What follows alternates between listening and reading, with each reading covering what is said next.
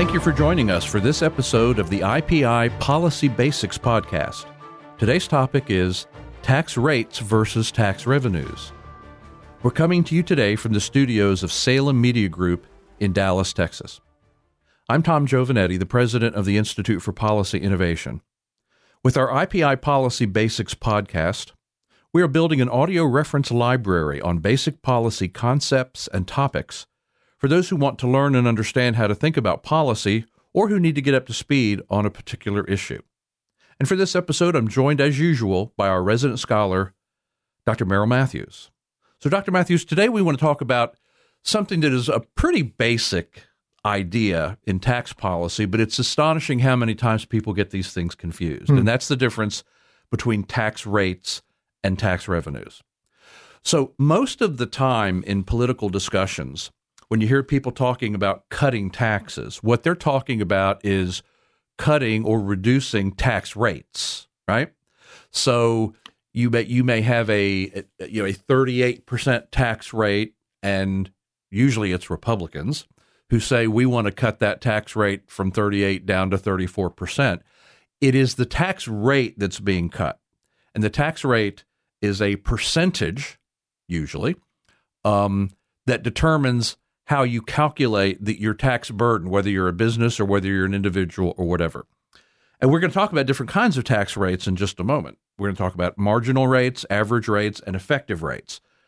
But again, let's talk about tax revenues first, because this is the distinction that we want to point out here. Tax revenues are the total amount of taxes that come into the federal government.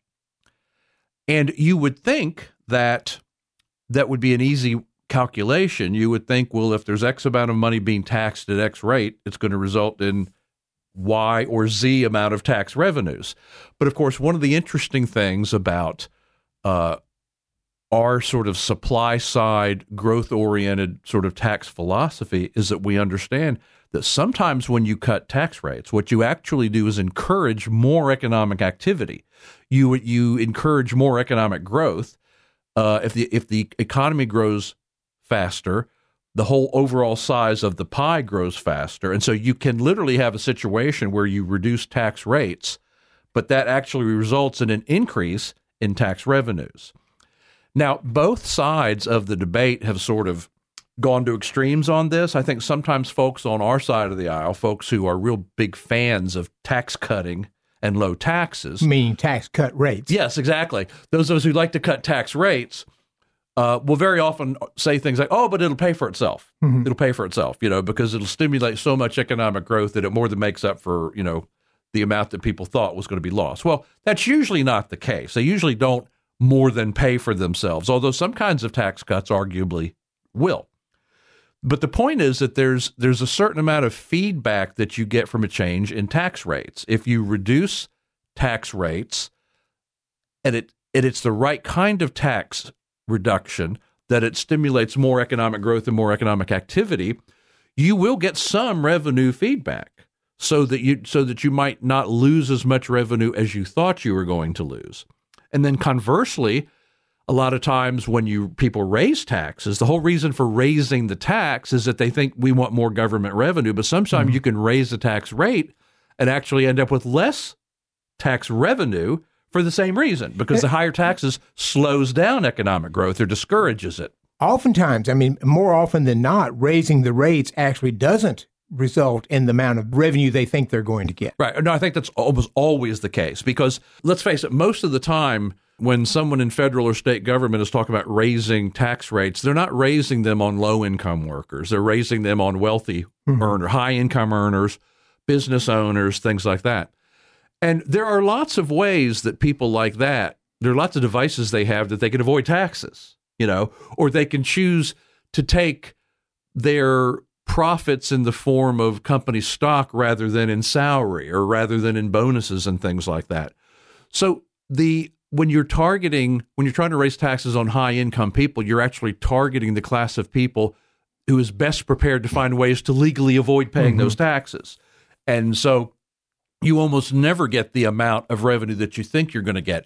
So the mistake is when either side tries to make like a straight line projection, like the economy is this size. If we cut taxes this much, we'll lose this much revenue. or the economy is this size. If we raise taxes this much, we'll get that much revenue. Both sides of that argument are almost always wrong. It usually fails to live up to their rhetoric.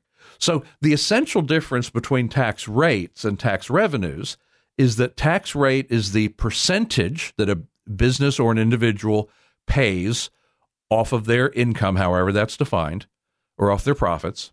But the revenues is the total amount of tax revenue that comes into the government entity, again, whether it's a state or federal government. And so you don't want to confuse the two, because sometimes you raise taxes a lot, but you don't get a lot of revenue. And sometimes you cut taxes a lot, but you don't get a lot of lost revenue. It's like the elasticity of that revenue effect is usually lower than either side tends to think that it is. But it does, just because you cut tax rates, it doesn't mean you're going to cut government revenue. And just because you raise tax rates, it doesn't mean you're going to raise revenues. And it's a really important point, because the media tend to take the issue when Republicans say we're going to cut the tax rate, and the media generally join in with Democrats saying, well, that's going to reduce federal revenue or state revenue, whatever. And it's just not the case. And to your point, it always depends upon the rate the rate or the size we're talking about. So, for instance, in a state sales tax, if a state sales tax is 1 penny and they raise it to by a half penny or 2 pennies, my guess is they'll get some more money. Not many people will try to game that. Right. But if they raise the state sales tax to 10 cents, there'll probably be some gaming of it. If they raise it to 20 cents, there'll be a lot of gaming of it. No, that's absolutely right. Sometimes it's helpful to, we do this on the minimum wage, right? Well, if you could raise it to $15 and it wouldn't cause any harm, why not raise it to $100? So sometimes, using a more extreme example sort of helps to explain it. And I think you're exactly right that, if you've got a 7% sales tax and you raise it to 7.5%, you're probably not going to see that much resistance. But if you tried to go from 7% to 17%, all of a sudden now people are going to say, well, you know what?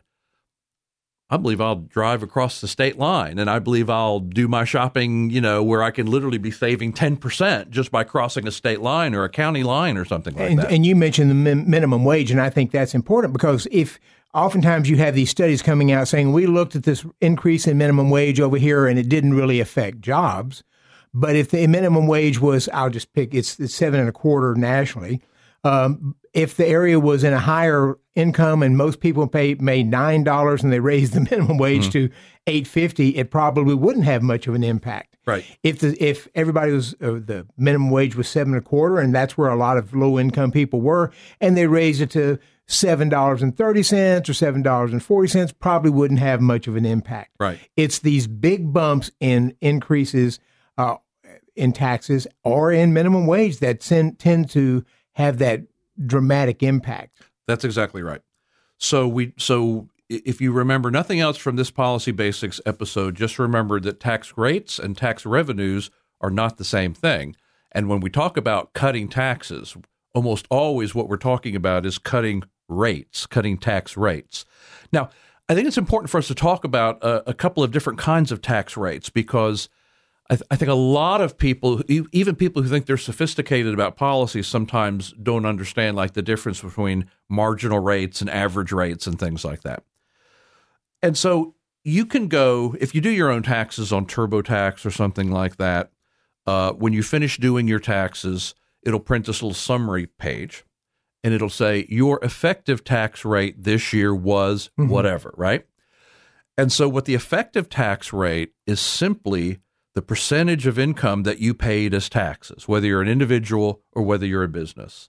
So your adjusted gross income, your taxable income was X, and you paid Y taxes, and you just divide the two, and then you find your effective tax rate. And most of the time, your effective tax rate, well, almost always, your effective tax rate is going to be lower than your marginal tax rate.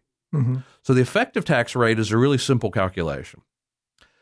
The marginal tax rate is a complicated subject, and we want to spend some time on this. Your marginal tax rate, and most of the time when people talk about their tax rates, this is what they're talking about. They're talking about their marginal tax rate, and that's the tax that you pay on every additional dollar. So marginal tax rates has to do with incentives, And you and I are both old enough to remember when there were big differences between marginal tax rates, people would say things like this. I've made enough money this year, I'm going to stop working because if I keep working, I'll go into a higher tax bracket. Right? Used to hear that a lot. Yes, you did. You don't hear it so much today because just taxes overall are lower than they used to be. But this is an important thing to remember. Right now for 2021, the highest marginal tax rate is 37%. That's the highest individual marginal tax rate. And that's for people who make $523,000 a year or more. Mm-hmm. Okay. So probably a lot of our listeners in that group, right? But even if you're so fortunate as to be in the highest marginal income tax rate, you don't pay 37% on everything. You only pay 37% on every dollar above $523,000. Right. For every dollar that you earn between $209,000 and $523,000, you pay 35% marginal tax rate. For every dollar that you make between $164,000 and $209,000, you pay a 32%. So these are what we mean by the brackets, right? Mm-hmm. So the tax brackets for 2021 is there's a 10% tax bracket for people who essentially make less than $10,000. If you make less than $10,000, you pay a 10% marginal tax rate. If you make up to $40,000, you pay a 22% marginal tax rate. If you go up to $164,000, you pay a 24% marginal tax rate. If you go up to $209,000, you pay a 32% marginal tax rate. And again, if you get up to $523,000, then you pay a 35% marginal tax rate, and anything above $523,000, you pay a 37% marginal tax rate. So that's where this idea of tax brackets comes from. And again, as you were saying earlier, today in our tax code, we don't have a gigantic disincentive for someone to say, well, I'm in the 32% tax rate and I don't want to go into the 35% tax rate. But there was a time when that was actually a serious consideration. And if you ended up in a situation with significantly higher marginal tax rates, you could find yourself back in that same situation again, where someone could say, my chief tax planning goal is to stay in the 24% tax bracket rather than getting into the 35% tax bracket. And, my sense is one of the most misunderstood elements is that change with the bracket. Right. So when I would hear people say years ago, I don't want to earn any more because it's going to throw me in a higher tax bracket. I thought when I heard that what they were saying was that higher tax bracket applies to every dollar they made. Right. And that's not the case. And I think 99% of people think exactly what you just said. Mm-hmm. I think they think if they're in the, if you look at these income levels, most working Americans are probably going to be in the 24% tax bracket. Mm-hmm. Okay. But that doesn't mean they pay 24% on everything they earn. They only pay 24% on everything above $86,000. And so that's why the term marginal is there. It has to do with the next dollar of income you earn, into that next tax bracket. And to assert that point, if I'm in the 24% tax bracket and I make up to, I'll just say $50,000, and then I go into the next tax bracket at that whatever level that is. Yeah. If I made an extra $500 or $1,000 that they're taxing at the higher level, yeah. I still am mostly in the lower bracket. That higher rate only applies to that $500. It's not like it goes back and dips into all those previous earnings. Right, which you sort of get the impression people used to think. And that's the other thing that I would argue is that because we've got several rates there, so there's less of a disincentive to stay in one bracket when you've got more rates that are smaller increments. Yes, exactly. On the other hand, we like the notion of fewer rates, sure, because it's simpler. So there's that tension there. That's exactly right. And you just provided me with a perfect segue into the next thing that we want to talk about, which is that this is why we call our tax code progressive. Mm-hmm. Okay, we do not have a flat tax system. In a flat tax system, everyone, regardless of their income, would be in the same tax bracket.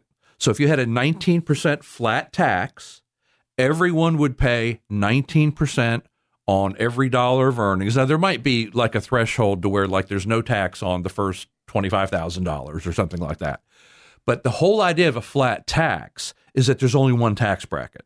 There's not multiple tax brackets. So when we talk about a tax code that has 6 or 7 different tax brackets, 6 or 7 different marginal rates, that's why we call our tax code a progressive tax code, that the more you make, the higher marginal rate you pay on those additional earnings. And so one of the ideas of the flat tax is that there are no disincentives to earning, whereas in a progressive tax system, there is at least theoretically a disincentive to earn more because it might put you into a higher tax bracket.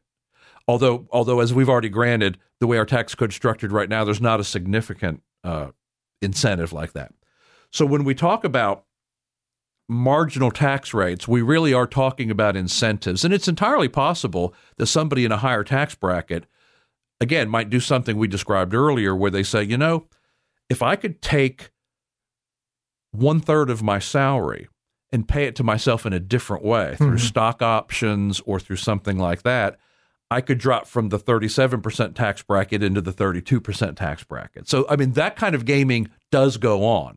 It's just there's not a significant disincentive like there used to be, when we actually before the Reagan tax cuts, we had a 90% marginal tax rate in this country. A lot of people have forgotten about that. And when you say gaming sounds a little like you're skirting the edge, but it can be completely legal. No, yes. What we're describing is legal. Finding legal means to drop yourself down into a lower tax bracket. Absolutely.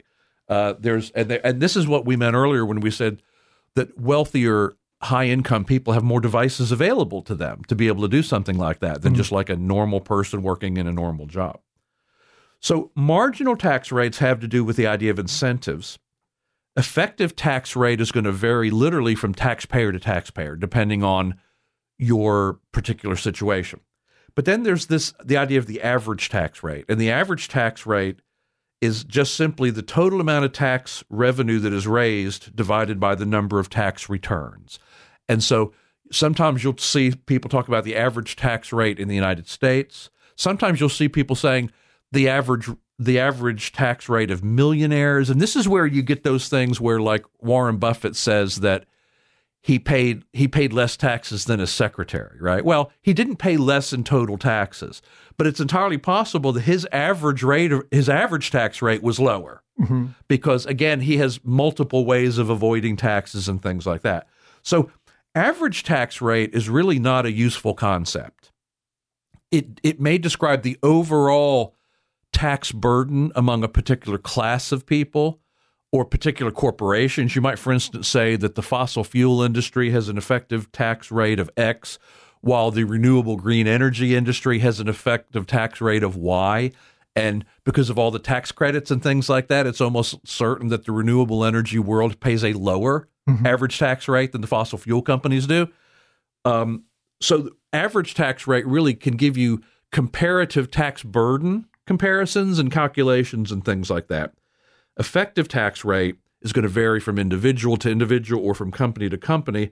The real key idea here is the marginal tax rate and the idea that there are incentive effects because making moves can move you into a higher or a lower marginal tax bracket. And so the fact that we have a progressive system with different marginal tax rates creates incentives to do things with your earnings that you otherwise would not have under a flat tax system. It's harder to game the system, and again, we mean legally, but it's harder to game the system under a flat tax system than it is under a progressive tax system. So that's the difference between tax rates and tax revenue. And that's also a bit of an explanation about different kinds of tax rates: marginal tax rates, average tax rates, and effective tax rates. And the two key takeaways from today's policy basics is, number one, don't make the mistake of confusing tax rates with tax revenue. And number two, remember that our progressive tax system with its multiple marginal tax rates creates incentives to try to avoid being in a higher tax bracket And every hour of work that you put into trying to avoid moving into a higher tax bracket is an hour of work you probably could have spent more productively. Well, thank you for joining us for this episode of the IPI Policy Basics podcast. You can find a lot more about tax policy at our website at ipi.org. If you've enjoyed this podcast, how about giving us a favorable review on iTunes or on your favorite podcast platform? You can also help to sponsor these podcasts by becoming a member of IPI's Giving Society. Thank you for joining us, and we will see you next time.